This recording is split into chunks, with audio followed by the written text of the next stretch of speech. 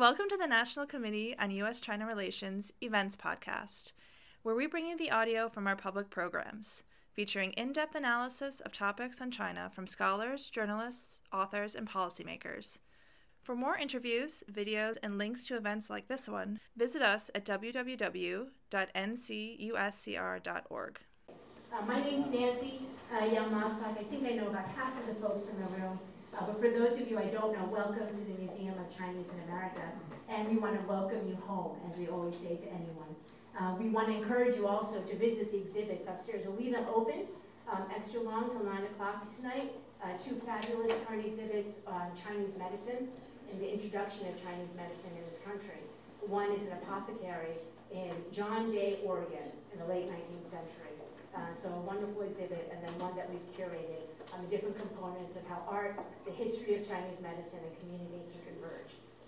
But you're all here to listen to Scott, and he dressed up for us, he said. For me, this is actually dressing up. Yeah.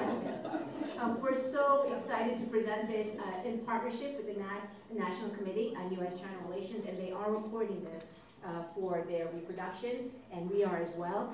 But as I said, prolific writer Scott, but beyond that, what amazes me most about his work, and I think we've all experienced it, is the way he's able to go into deep resources that many people don't have access to. The one magnificent fact that you shared with us is how you thought about looking at some of the history of Chinese immigration of specific individuals.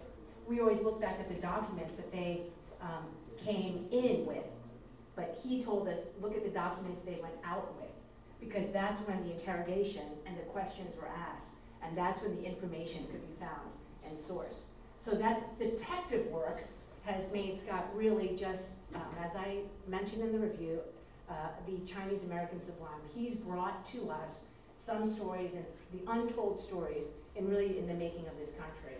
And personally, I'm so indebted to you for all the hard work that you've done that we haven't been able to do, but we're able to feature it here today. And thank you for this book, which is not only intriguing, but wildly well-researched, and one that I had never heard of before. So I say that humbly as the president of the museum. But Scott has a presentation. We'll then open it up for questions, and we will let him moderate that because many of you are friends and family. The non-friends and family ask the questions first. Because there will be no softballs at this session. But without further ado, thank you for coming. Please stay and visit the museum. Come back. And Scott Seligman.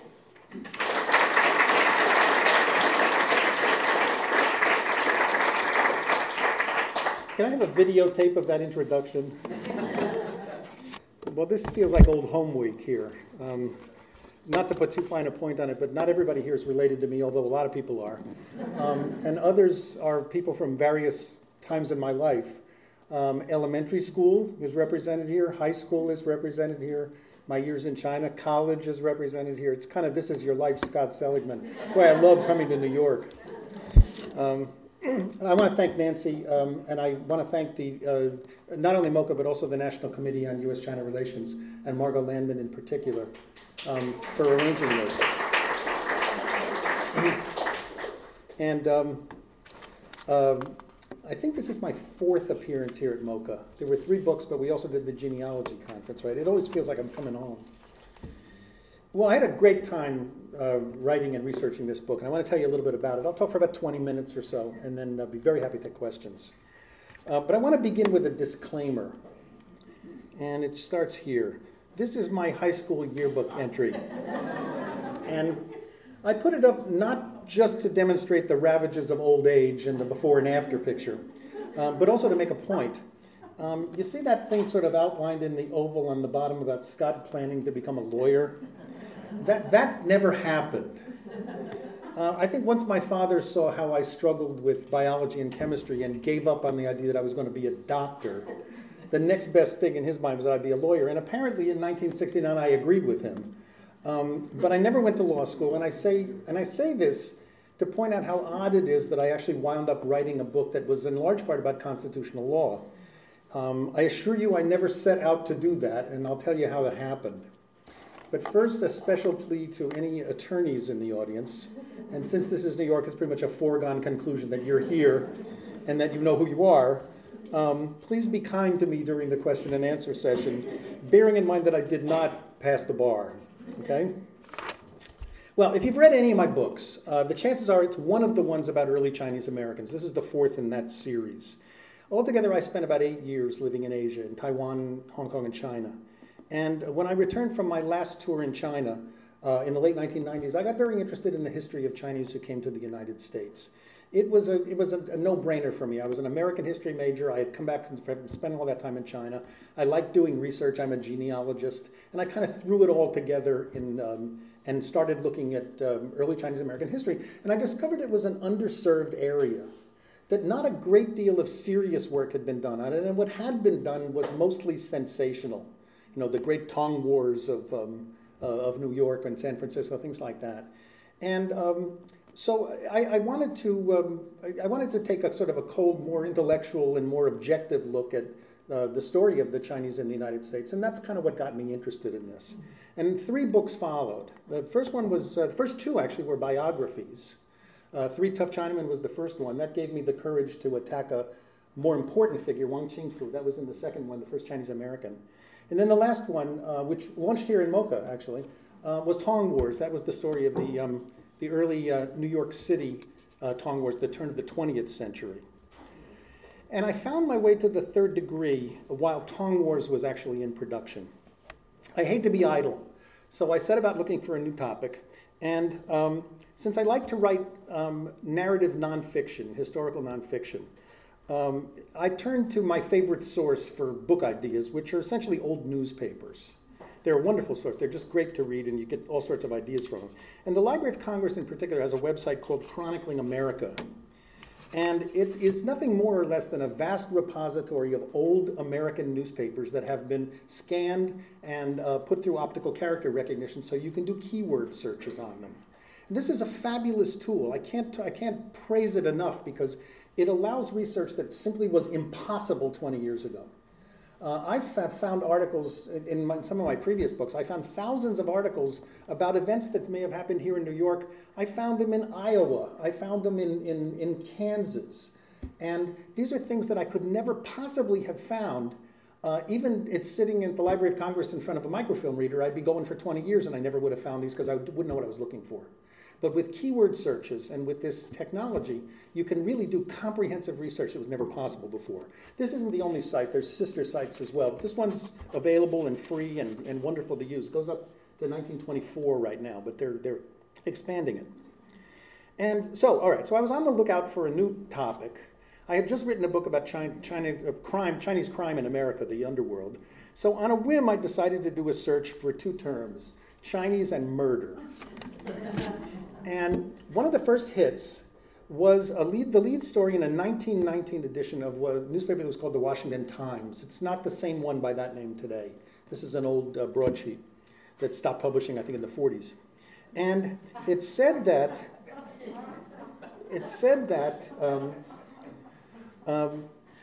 the internationally famous triple Chinese murder mystery, which has been agitating 2 continents, had been solved.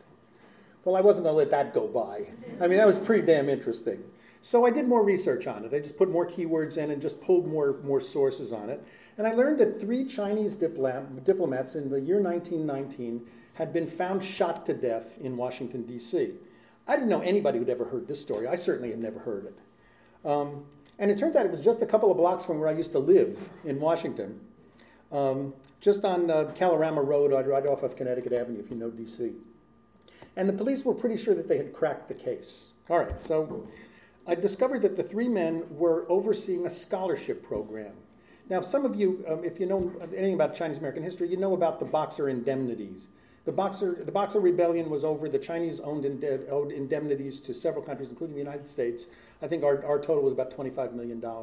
And the Chinese paid it to the United States until it was discovered that they had overpaid us. We didn't actually have damages in that amount. And so the Chinese government wanted some of the money back. And Theodore Roosevelt was willing to give it back to them on the condition that it be spent for the education of Chinese students. And that's actually how Tsinghua University was founded in China, with Chinese money that was repatriated from the United States. But the money also went to educate a lot of Chinese students in the United States. And in about 1911, there were something like 300 Chinese students studying here. And the government decided that they needed to set up an office here in Washington, D.C. to oversee the program, distribute the scholarship money, etc. And they found a perfect choice to run the program, a man by the name of Theodore Wang. Theodore Ting Wang was Shanghainese. He was the top man. He was a true bicultural, fluent in English, the first Chinese actually to study at the University of Virginia. He'd been in Washington, D.C., came in 1911, and in 1915, he had a very large family. He left about, I think, 6 children back in China and a wife. And he went back in 1915 for an R&R and then sailed back to the United States in 1916, which is really where the story begins. When he came back to America, he sailed with 2 young men, one of whom was going to work with him in the, Benson Wu was going to work with him in the mission, and he was a scholarship student. He was also studying at George Washington University. And the 2 men were going to be joined by a man who was already in Washington by the name of Xie Changxi. So these were the 3 men who were murdered. These are the 3 men who were working on the Chinese educational mission, as it was called. But another young man sailed to the United States with Theodore Wang, and his name was Wan. Xiang Seng Wan was these are Shanghainese pronunciations. All these men were from Shanghai. Huan Xiangsheng in Mandarin, if you want to do the Mandarin. And he was interesting. He was also going to study in the United States, but he was not a Boxer Indemnity Scholarship student. His mother was another member of Theodore Wang's congregation, in the Episcopal congregation in Shanghai. And so he'd known Theodore Wang his entire life. He was apparently something of a ne'er-do-well. His father had died when he was very young, but the family had a lot of money. And Theodore Wang was asked by his mother to kind of keep an eye on him in the United States. So he was the 3rd man who sailed over with them. Wan started out in Ohio, and then he moved to New York City, and his life here was not a happy one. He was living up in Morningside Heights. He claimed to be a student at Columbia, but Columbia University today has no record that he ever studied there. Mom sent him tuition money from China, which he apparently invested in a Brooklyn theater, which went belly up about 3 weeks after he put all the money into it. So he was fairly broke. And worse than that, think about this, this is 1918, 1919, he caught the great influenza, the Spanish flu, which killed 30,000 people in New York. It didn't kill him, but it damn near did. And he was left with really horrible gastric problems that lasted for many months after that. And I'll tell you that because it becomes important later on. So in January of 1919, Wan, who had sailed over with Mr. Wu, the second guy on the previous slide, he got a phone call, he got a cable from Mr. Wu, a letter, that said, why don't you come down to Washington and recuperate? You can stay here at the mission house with us, and we'll take care of you, since you're not studying anyway. So that's what happened. In late January, he went to Washington, and he stayed at the China Educational Mission, which is a house on Kalorama Road that's still standing. Now, if you know where the Chinese embassy was up until a few years ago in Washington, this is about 500 feet from that building. But that wasn't the Chinese embassy back then. The Chinese embassy was actually on 19th Street. Also walkable. All of these places were walkable. These 3 men were diplomats, but they weren't domiciled at the embassy. They rented this house on Kalorama Road. This was the Chinese Educational Mission. They lived here, and they worked here together. And that's where the story happens. Wan stayed for about 3 days and said he was going back to New York. But he didn't actually go back to New York. He checked into a hotel near Union Station. And 2 days later, he was seen back at the mission house by a young man named Li Kang Li, who was a doctor. He was also studying at George Washington University. Kang Li came knocking on the door. He wanted to see Theodore Wang. And Wan, who was supposed to be back in New York, answered the door a crack, opened it, said nobody's home, and slammed the door on him. It was very unusual behavior, and he wasn't even supposed to be there. So Li Gang kind of thought about it for a day or two, and then he realized by 2 days later that his two classmates who were students at GW who were working in the mission hadn't shown up for class. And so he went back to the mission house again, and now he discovered that the newspapers had piled up for a couple of days. The cleaning, the laundry was out in the front, the milk had piled up, and nobody seemed to be in charge of taking it in. So there was a window that was slightly ajar, and he crawled into it, and he discovered the dead body of Theodore Wang behind the front door. Called the police in. The police did a total check of the premises, and they discovered the other 2 men were also dead. They were in the basement. All 3 men had been shot to death. Well, Lee told the police about this. The police had no idea who would have done this. Theodore One didn't seem to have any enemies. And so the police interrogated Dr. Lee here. And he mentioned this odd interaction he'd had 2 days earlier with this guy Juan from New York, and that was the only lead they had. So they sent a couple of detectives up to New York. This is West 112th Street. That's the Cathedral of St. John the Divine under construction, so you get some sense of when that was. And Juan lived about here. I think it was this building. And they sent a couple of detectives in who showed up, guns blaring. They searched his room without a warrant. They were very aggressive and very abusive to him. They told him to produce his gun. Well, he didn't have a gun. And finally, when they realized he wasn't a threat, they calmed down a little bit, and they discussed with him the fact that these men had been murdered and that they thought he could help them solve the mystery if he would only come back to Washington with them. Nobody mentioned that he was under no compulsion to come back to Washington, which he wasn't. He was in New York. Nobody mentioned that anything he said could be held against him in a court of law, that he didn't have to say anything, that he could have an attorney. Nothing of this like this was said. But they put pressure on him to go back to Washington, and he didn't know any better, so he decided to go back with them. And once he got back to Washington, they put him in a hotel. He was still ill. His stomach was really, really bothering him. But they put him in a hotel, didn't tell anybody where he was, didn't register him in the hotel. And they kept him in a hotel room for 7 days and nights, interrogating him to try to get him to confess to the murders, which he didn't do, by the way. And finally, they upped the ante on him. They brought him back to the house where the deaths had taken place, denied food, denied water, denied bathroom breaks, denied sleep, told him that he only had to confess and everything. He'd get a hot meal and he could go to bed. And finally they broke him, and he confessed to one of the murders. His story was that he had killed his friend Wu, but only after Wu had killed the other two men. And there was a reason for it, and there was the whole story that went with it. Well, now the police had a confession, and they could arrest him finally. Technically, he was not under arrest. These were his, this was the Dewey Hotel. Sorry, I slide behind. And these are the men who interrogated him, the 3 detectives. They did not physically abuse him so much as take advantage of the fact that he was already in discomfort and pain. So I don't want to get you the idea that he was beaten, because he really wasn't. They did hurl some racial epithets at him, that he was a cold-blooded Chinaman and things like that, but nothing really, no physical torture. And finally, after several lies, he confessed, and he said that he had killed his friend Wu after Wu had killed the other 2 men. So he was taken into custody. This was D.C. jail in 1919. The penalty for first-degree murder in Washington, D.C. in 1919 was still death by hanging. And actually, the gallows were in the jailhouse. You could see them from your cell in case you forgot why you were there. At trial, he recanted his confession. He said the only reason he had confessed was to get the police off his back because he was in such misery and such pain. But the judge didn't throw it out. The judge allowed the jury to decide whether the confession was true or not. And on the top of the circumstantial evidence that they had against him, with the confession, he was convicted of first-degree murder and was sentenced to death. So they appealed it.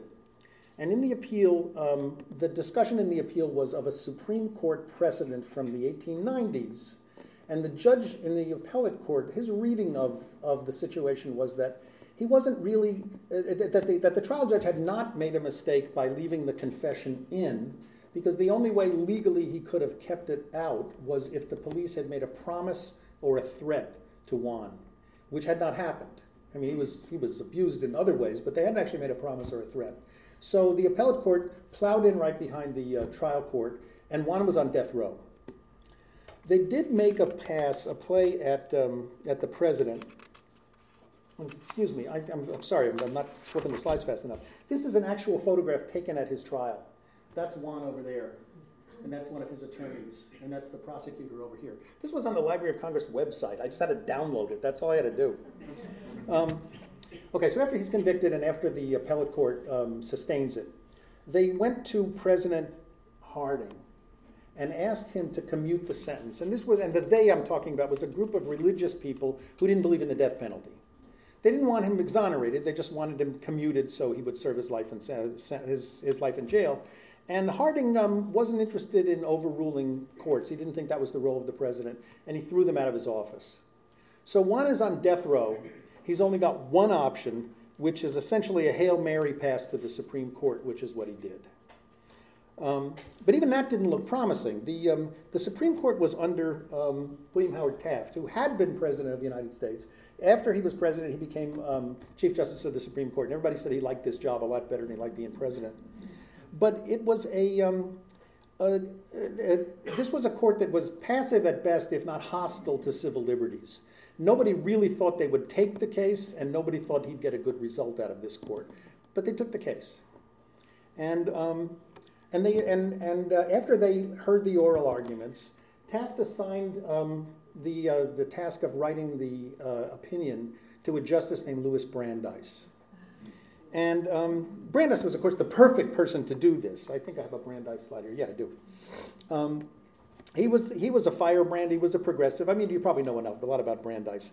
He was the right guy to write the opinion. And initially, the vote was I think, 3 justices were not going to support the throwing the confession out. But Brandeis's prose was so overwhelmingly beautiful that it became a unanimous decision. He went through 10 drafts of this damn decision before he finished it, and I saw them all at the National Archives. So the story was beginning to get very interesting, but now here we were at the Supreme Court, and we're talking about some real legal luminaries. We got Brandeis, and we've got Scott Seligman, who, as I may have mentioned, is not a lawyer. So once you get into Supreme Court decisions, I get kind of scared. So I decided to bring in the big guns. And the first big gun I got was a young man named Josh Friedman, who was working at the Obama White House. He's actually a cousin of mine, so I don't think we're blood relatives. And Josh was very interested in this, and he sat with me while we went through the National Archives. We were handling the same documents Brandeis had handled. By the way, he worked for the functional White House, not the one today. Brandeis actually, after his 10 drafts, this is one of them here, got the court to vote unanimously to essentially throw the conviction out. And what Brandeis did in this decision was that he clarified the criterion for how you could throw a confession out in a federal court of law. And he said it's not about promises and it's not about threats. There's really only one criterion, according to Brandeis in this decision, that governs whether a confession is acceptable in a federal court of law. Because remember, this is Washington, D.C., and it's a federal district, so federal courts were governed here. And the criterion is voluntariness, full stop. If the confession is voluntary, it's acceptable. If it's not voluntary, it's not acceptable. That was the principle that he articulated. And so they threw out his conviction. And the Justice Department was free to try him again without the confession, which it did.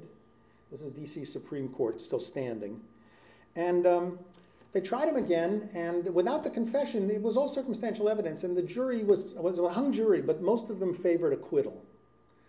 They didn't give up. They tried him again, the Justice Department. They were bound and determined to convict him, and they got the exact same result the second time. A hung jury, majority favoring acquittal. So they realized they couldn't get him. They sent him back to China. They set him free. He eventually went back to China, and if you want to know what happened to him back in China, just ask me in the Q&A, and I'll tell you. It wasn't pretty. Okay, so after more than 6 years in jail, because this took a long time, Juan is now free. That's Juan, that's his younger brother there, and that's one of his attorneys in the middle. So I figured I was pretty much done with this. It was a good story. He got off in the end. You know, we could tie it up in a bow and make it go away, and everybody would be happy, and I thought I had the makings for a book. And then while we're sitting at the National Archives, Josh, this young attorney that I'm with, mentioned to me sort of almost offhand, he said, you know, Scott, there's a straight line between this case and the Miranda decision. I said, what? And he discovered that the case was not only quoted, it was cited, but it was quoted in Miranda. Now, I had never found that. I was always Googling Xiangseng Wan, but it turns out that Brandeis referred to it as Wan v. U.S. And excuse me, that's how, not Brandeis, but Warren, when he wrote the Miranda decision, referred to it that way. And I missed it. I just never found it. So Josh found it. So this was, the story continued. It went so, and now I knew the story was going to go to 1965 with the Miranda decision. I found this thrilling, but also a little bit horrifying, because I signed up to write about a murder, okay? And here I am going through constitutional law. In case I didn't mention it, I didn't go to law school. Well, Josh stayed with me until Obama decided to start pardoning people like mad at the end of his term. And all of a sudden, he was pulling all-nighters and he disappeared. And I needed to understand how we got to Miranda from this case in the 1920s. So there was only really one other big gun to call, and that was my friend, the great Ira Belkin, who is sitting right there in the middle. Raise your hand, Ira. Right? Ira is a professor at NYU in the law school. I know Ira since 1973 when I was studying Mandarin at Middlebury, and he was already studying classical Chinese. Ira was perfect for this because not only does he understand Chinese law, but he was a prosecutor. And he was very interested in this, and as he pointed out to me when we had our first discussion about it, this is an active issue even in China today, what the police should be doing and how they should be conducting interrogations. So I thought, great, I'm going to get Ira to write this book with me. Well, Ira didn't have time to write the book. We talked about it for a long time. He was very happy to be helpful, but he really didn't have time to do too much on it. So I said, all right, Ira, let's do the next best thing. I want your best student. I want you to introduce your best student to me who can maybe do this research and can help me through it. And Ira did not hesitate. He suggested a young man named Eli Blood Patterson, who is right there in the back, whom I have never met in person until right now. Eli, it's great to meet you. And Eli took my hand and shepherded me through the rest of this. He did the research. He didn't write it, but he helped me do it, looked over what I wrote, blessed it, criticized it where it needed criticizing. So I regained some confidence that I wasn't making horrible mistakes in this thing. And then Ira read it in the end, and he blessed it, and so I was comfortable submitting it to the publisher. Well, Wan's case was over, but it continued to be, I guess you'd call it cause célèbre.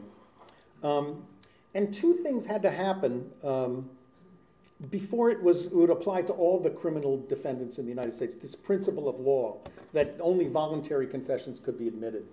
One was that the Wan decision only applied to the federal courts.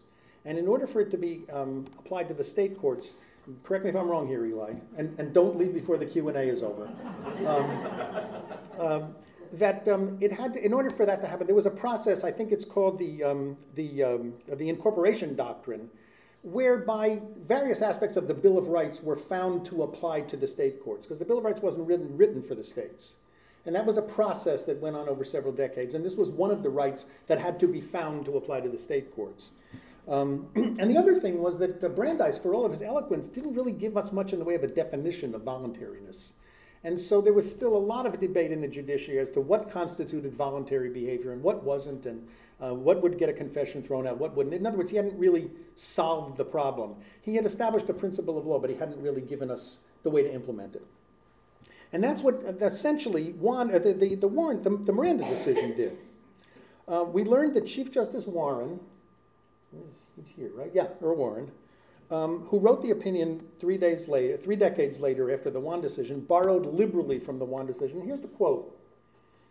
"A confession is voluntary in law if and only if it was in fact voluntarily made." Thank you for that, Brandeis. But a confession obtained by compulsion must be excluded, whatever may have been the character of the compulsion and whether the compulsion was applied in a judicial proceeding or otherwise. And I think by otherwise he meant the police. So the way I like to say it is that, and here's the Miranda warning, that you will, if you've ever seen Law and Order or Law and Order Criminal Intent or Law and Order Special Victims Unit, you've heard this. We can all recite it right along with the detectives. What Miranda did, I think you can make an argument that the Wan decision was actually the more important decision of the two, because the Wan decision established the basic principle of voluntariness. Miranda, I like to think, were sort of the implementing regulations for it. Ira may not agree with me on that. I'm not sure. I like to think so. But what Miranda did was, instead of outlawing nefarious police practices like promises and threats, it went in the other direction. It mandated what the police had to do positively to ensure that the confession was voluntary. Okay, well, there's one more piece of the story that I want to tell you before I conclude, and it actually starts with Theodore Wong. In my research, I couldn't find very much on Theodore Wong by Googling him, until I found one website that gave me the Chinese character for his name, Huang Zuoting. And then I re-Googled him in Chinese, and that opened up a lot of information. There were several references to him, in particular in a Chinese book called Dongcheng Xijiu, East to West, I guess you'd call it, by a professor up in Boston named York Lowe. And I read through the article in Chinese, and there were a couple of footnotes in it that were clearly articles about Theodore Wong's family. And I realized I had to read them. I had to know, who was this guy? Couldn't find him anywhere. Couldn't find him on WorldCat. Couldn't find him in any library. So I wrote an email to Professor Lowe, and I said, "Where did you find the articles?" And he wrote me back. He said, "Scott, the reason you can't find them is that they're not published. I found them through Theodore Wong's grandsons, and I'm copying them in on this email. And if they want to help you, I'm sure they'll send it to you." And they immediately did. One of them is in Hawaii, and one of them is in Chicago. And we corresponded for quite a while. And we talked about the case and what they knew about the case and what I had discovered about the case. I sent them some articles and stuff too. And then one of them mentioned to me that Theodore Wong actually had a great-granddaughter who lived in Washington, D.C. And her name was Erica Ling, and she's an architect. So I looked her up on Facebook. And lo and behold, Erica Ling and I have a common friend on Facebook. So then I looked up her husband, Stephen Mink, and we have a different common friend on Facebook. And then I looked up their address, and they live 3 blocks from me in Washington. So I contacted Erica. She couldn't have been nicer. I met Stephen and Erica. They've actually become very, very good friends of mine since then. And we shared information back and forth. And in fact, here she is. That's Erica on the right. That's Stephen on the left. I'll tell you about him in a minute. And while I'm writing the book, I wrote a note to Erica. I said, Erica, I don't have a photograph of Theodore Wong. Do you have one? And she said, I don't, but she said my cousin Wade does. His name is Wade Liu. He lives in San Francisco. Write him an email. I'm sure he'll send it to you. So I write up this email introducing myself, telling him who I am, what I'm working on, that his cousin Erica suggested that I write him. And the letter I got back from him, the email by return mail, was, "Scott, we know each other. We served on the American Chamber of Commerce board in Beijing together in the 90s. And then as soon as I saw a picture of him, I said, "Oh my God, that's you?" So I think it's fair to say I've more or less been adopted by the family. And I think Erica's brother is here today. Alfred, are you here? That's Alfred right there. And his wife Molly? Yep. And Alfred is a great-grandson of Theodore Wong, right? Got that right? Well, anyway, welcome to the family. So that's essentially the story about how a random search for Chinese and murder led me to learn an awful lot about the law that I didn't know before, makes a bunch of new friends and re-meet some old friends. And it turned into a book that it was not the book I set out to write, but it was a really enjoyable way to get there. The good news for any non-lawyers out there is that you're not going to have any trouble understanding this book. This may not be the sort of thing you would normally read about constitutional law, but I promise you, if I can understand it, you can understand it. And there's no legalese in it, so I think you shouldn't worry about that. So, okay, with that, I will stop here, as long as Eli doesn't leave and lets me answer and helps me answer the legal questions, if there are any. I'd love to take your questions. Mrs. Mark. So who killed Theodore? Who killed Theodore Wong? Well, that was the same thing that my agent did when he threw the manuscript back at me and said, "You didn't tell me who killed him. And I'm not going to try to sell this book until you do." Well, I have a theory about it. Obviously, it's a century later, and we don't really know who killed Theodore Wong. But I came to the conclusion that he essentially told the truth in the initial confession, that he had killed Wu, and Wu had killed the other 2 men. And there were several reasons I believe that. Number one, what I didn't tell you is there was something else that was going on the side. The police discovered that a young Chinese man had shown up at Riggs Bank opposite the White House with a $5,000 check drawn on the account of the Chinese Educational Mission that they were trying to cash. And they thought initially that it must have been Juan, but it wasn't Juan. It was actually Juan's brother.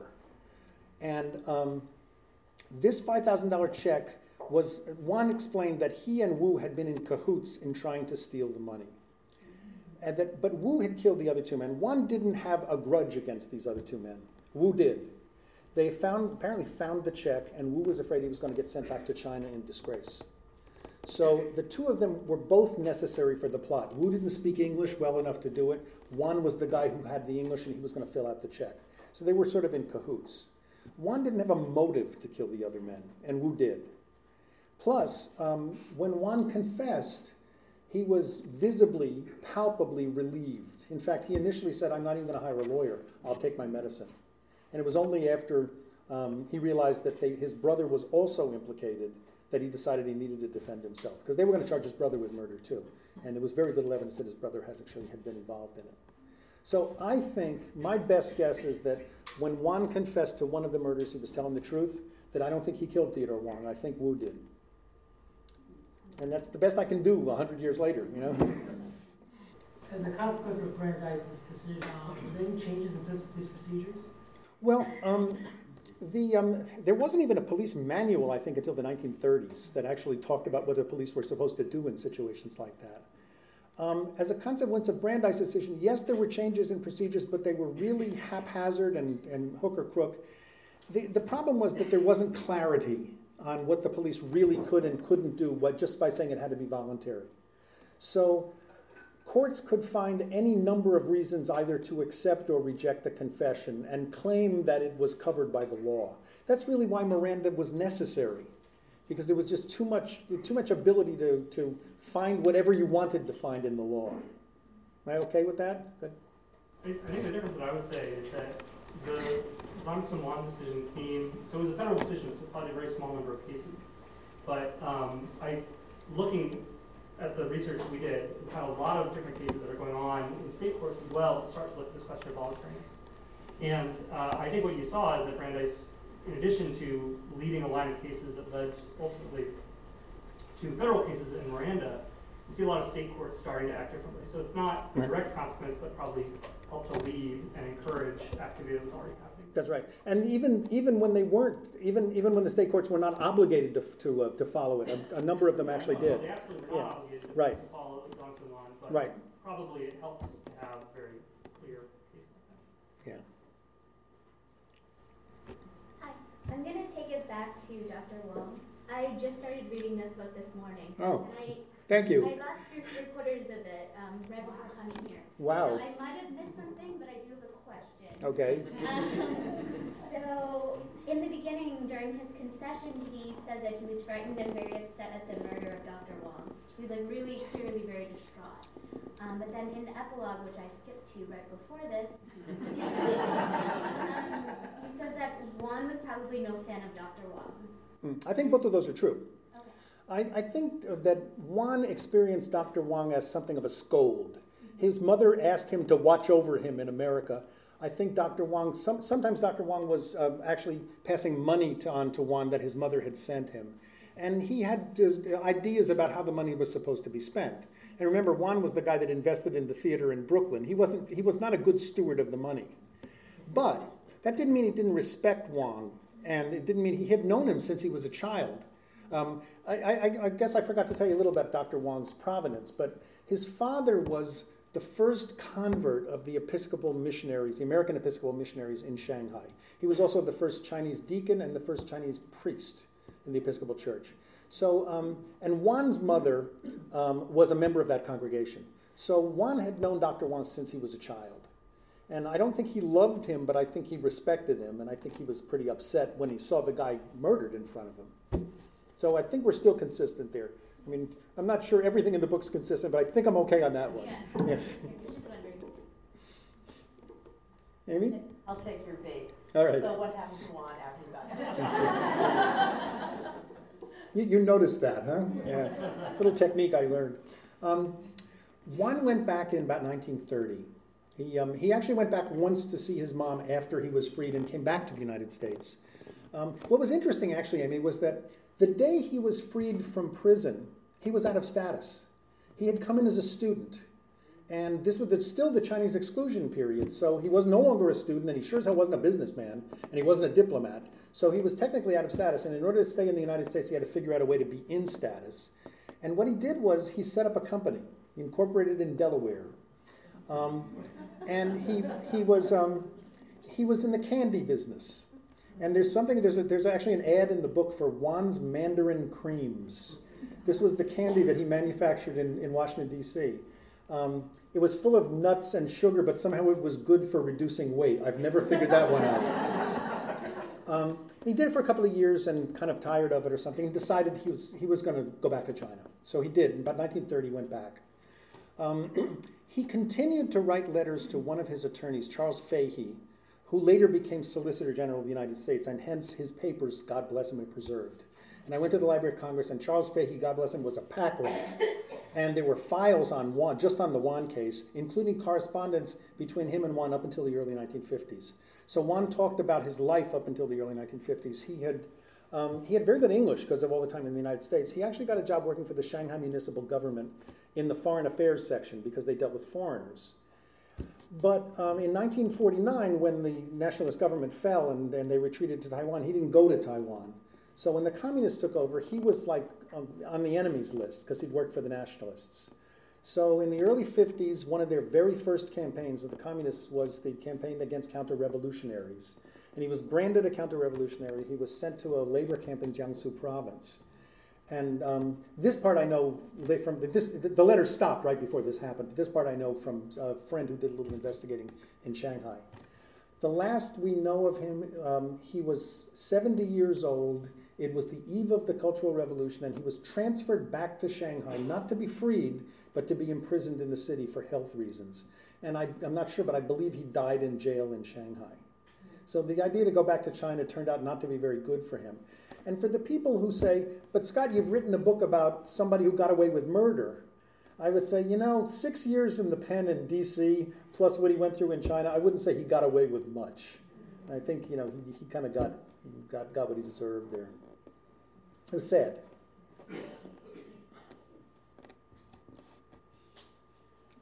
You're all asked out? No, I'm Scott. All right. So you meet the descendants, and a lot of Chinese families and a lot of immigrant families hide the past quite a bit. I don't know if you addressed it when I stepped out. But how open, comparatively, did you find their descendants, and how much were they informed about the story? In the case of Theodore Wang's descendants, completely open and very cooperative with me. They were very happy that I was going through this, and I think I told some of the elder men some things that they hadn't completely known. That may not be true, but at least they were in the news articles. I probably found 2,000 articles about this case altogether by going through the various websites that have articles there. In the case of Wan, one of his daughters is alive and wanted nothing to do with this. And I'm not even sure she knows what happened to him in the United States. I think she just knows what happened to him in China, and it was not a very comfortable memory for her. So she didn't want to be involved in it. And we weren't able to do that. So I did what I could. And I didn't find descendants of the other two didn't have descendants. They were young single men, but I didn't find information about their families. But by and large, Theodore Wang's family I thought was extremely open and cooperative, and they've kind of adopted me. I mean, I'm real glad to be part of that family. Evan. This is just something about you and the writing I'm just curious about. You just talked about the thousands of documents, and this has been going on for years. Do you have a warehouse? I mean, what happens after you write the book to everything you've downloaded, the articles? See, Evan, this is 20th century thinking. You're going to help me with what I need to do. I'm mostly dealing with scans on the computer. I don't have a lot of paper files on this. Unless it's a document I had to order from an archive, then where they send me copies. Never did. Just saved them as PDF files. Yeah. So they'll fit on a flash drive, which is kind of the way of the future. A big flash drive. Why are you choosing third degree as a title? Well, the third degree, actually there's a whole chapter on the origin of that term. It only dates to about 1890s, not very much earlier than that. And you know what the expression means, the third degree. There was debate about but the origin of it.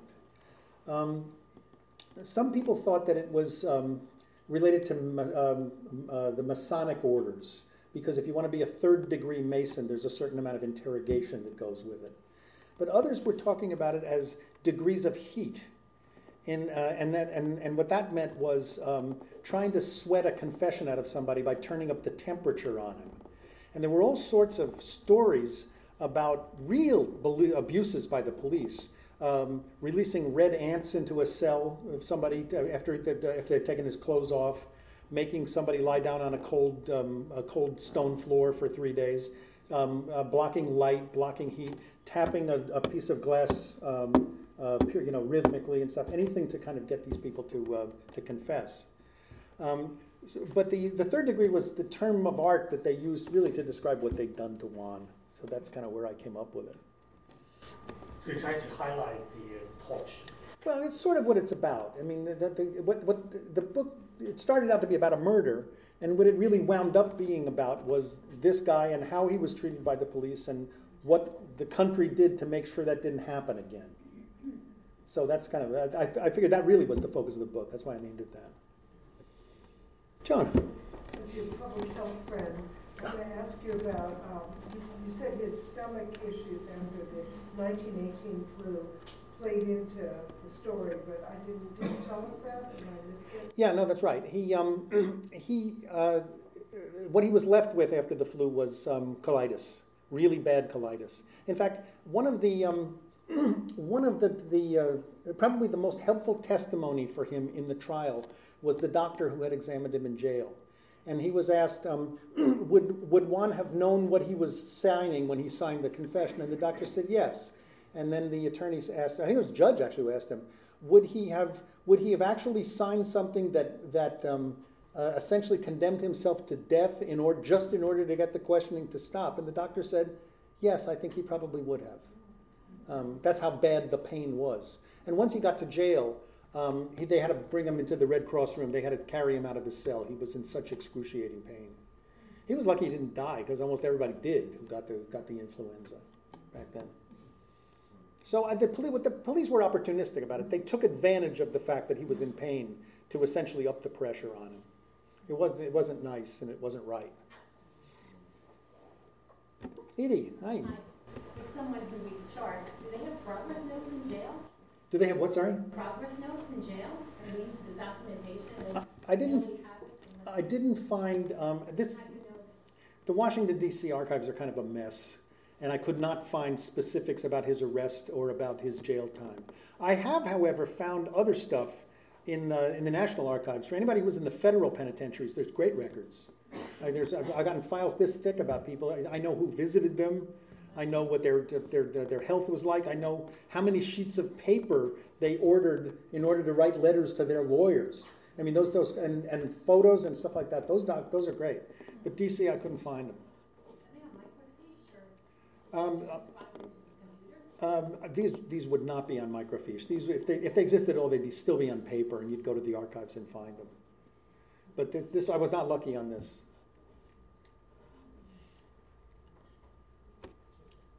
Alfred, yeah. Just wondering, who brought the case to the Supreme Court? Well, that's a good question. His attorneys, I'll tell you a little bit about that.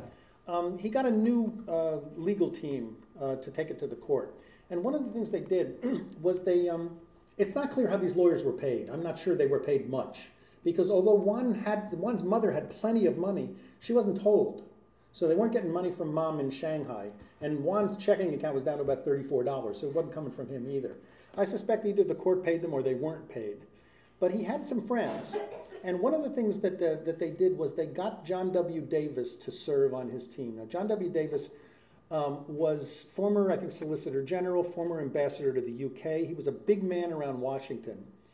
And while he was defending Juan, ostensibly, he was running for president. He was nominated by the Democratic Party, I think it was 1924, on the 104th ballot to run against Calvin Coolidge, and he lost by gargantuan proportions. But he was a big man, and I think actually it was on the strength of his name that the court moved it right up on the calendar and considered the case fairly quickly. He did not, however, appear before the court. In fact, there's a letter from him that says, I didn't think I was signing up for an appearance, but, if you really think that my duties of charity are not exhausted, I guess I'll do it. But he got all the credit after the thing was over. And he really hadn't done that much on it but lend his name. It was his journeyman attorneys that really did it. Ira? Scott, did you find any evidence that Brandeis was looking for a case like this? Because the previous cases had all focused on police conduct. And the facts of this case were so unusual. The police didn't torture him, they didn't hurt him, they just, as you said, took advantage of a situation. So it was a perfect case for deciding voluntariness. Right. Which is also just to be clear, as part of the Fifth Amendment, is a privilege against compelled self-incrimination. Right. So the Fifth Amendment itself doesn't use the word voluntary, but voluntary is the opposite of being compelled. I did not find specific evidence of that. I don't actually know why the court took the case. Nobody ever really said it. I suspect, though, that it had been a quarter of a century since the Bram case, and it was really clear that the Bram case, this is the one that said promises or threats, it was really clear that the matter was not settled. There was a lot of national debate going on about torture and about the third degree. And I think the court, I suspect anyway, that the court wanted to take the case to kind of settle it, which of course it didn't do. But that's my sense. And as far as Miranda was concerned, there's a lot of evidence that they were looking for several cases specifically so that they could rule on that. But this was not an activist court under Taft. That's all I know. You probably know more about it than I do. Well, what happened, I think you put this in the book too, is after the case, Congress created the Wickersham Commission. Yes. To look into. There's a whole chapter on that. Right. That was really the beginning of the end of the third degree. Mostly because there were so many scandals. People have been tortured and innocent people were convicted. And what was interesting about the Wickersham report was, the Wickersham Commission, this is 1930, they were supposed to really look at prohibition. That was their ostensible mandate. They really expanded the mandate. There were like 13 different reports of this. This was just one.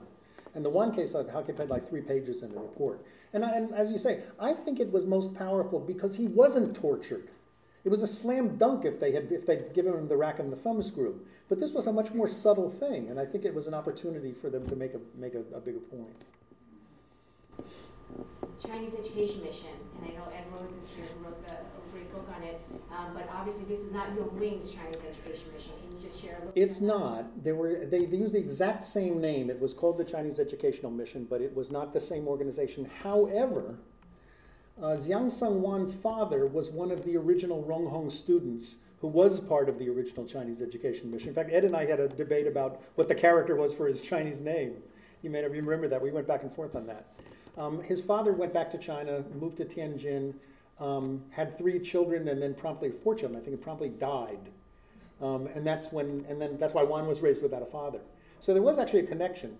But this was a separate effort to bring Chinese students to the United States to study. The second big one, actually. Not very original name.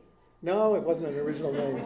They could have come up with something else. And I'm not sure if in Chinese it was the same, but I know that was what it was in English. And mission being D.C. sounds like it just... Right. Margot? Have any of your books been published in China? Oh, boy. This one. I think this one has a chance. My friend Mr. Belkin thinks it has a chance among attorneys and judges, maybe. I don't think this will be a popular book in China, but it might be. They might have an audience. 2 of the books are in the process of translation, but I don't think they'll be out this year. I think probably next year. The First Chinese American and also the Tong Wars. There's a Chinese publisher that has bought the rights to them, and they're in the process of translating them. But I haven't seen anything, and it's been a while. I'm hoping. I came in late, but I was wondering, our Asian American Bar Association has trial reenactments. This case that you were talking about, was there a transcript? More or less, yes. There's a very, very, very detailed summary with a lot of verbatims because it was prepared for the Supreme Court for the appeal. In my experience, if there's no appeal, there's generally not a transcript for these really old cases, but there's enough that it's pretty damn close to a transcript. You can buy it actually on Amazon. It's about this thick. And it's Jiang Sungwan versus the United States. The Supreme Court case. Yes. Well, the Supreme Court, the documentation for the Supreme Court case. But essentially what that is the transcript of the trial and what they called the exceptions. In those days, that's what they called them. They would take an exception to a ruling of the judge, and it was noted, and the exceptions usually formed the basis for the appeal. And there were a zillion exceptions in the Zhang and the Wan case, but the only one that really was important was the confession. And in the first appeal, they raised them all, but by the time they went to the Supreme Court, they had to focus really on that one. So I guess my question also is, at the trial level, was there any involvement of the interpreters? One spoke very good English. It wasn't necessary. I suspect, and I'm trying to think of any of the other, I think all the Chinese who testified were English speakers. As far as I know, not. Maybe one final question before we wrap up, and we can have one-on-one time. Hi. So I'm really curious. You're talking about Juan really traveling quite widely between New York and D.C. and the level of education, English ability. I know very little about this period. What were the social circles they moved in like? Was there a very tight Chinese community? Were they, really connected to the schools that they were being educated in? Yeah. I think both of those things are true. This was, first of all, these were very different Chinese from the Chinatown Chinese. The Chinatown Chinese were mostly from Guangdong. They were mostly shopkeepers or from rural areas of China before they came over. They were living in Chinatown. These guys were, in the three men especially who were killed, were diplomats. They were from Shanghai. They spoke English. They came over first class. They're not in the cargo holds of the ships. And I think they ate in the Chinese restaurants in Chinatown, and maybe they sent their laundry there, but they didn't fraternize with the Cantonese particularly. They did, however, fraternize with other diplomats in the diplomatic corps in Washington, D.C. Now, in the case of a Wan, he went to school in Ohio and claimed he went to Columbia. I don't think he really did. He definitely had Caucasian or Western friends and spoke English with them. And there are some examples of Wu, the night that the night of Chinese New Year, Wu was going out with some friends, and one of them was white and one of them was Chinese, and they were at a chop suey joint on Pennsylvania Avenue. So my sense is that they did integrate, this group of Chinese did integrate fairly well. But they weren't Chinese Americans, remember. They were Chinese who were going to go back to China. That was always the plan.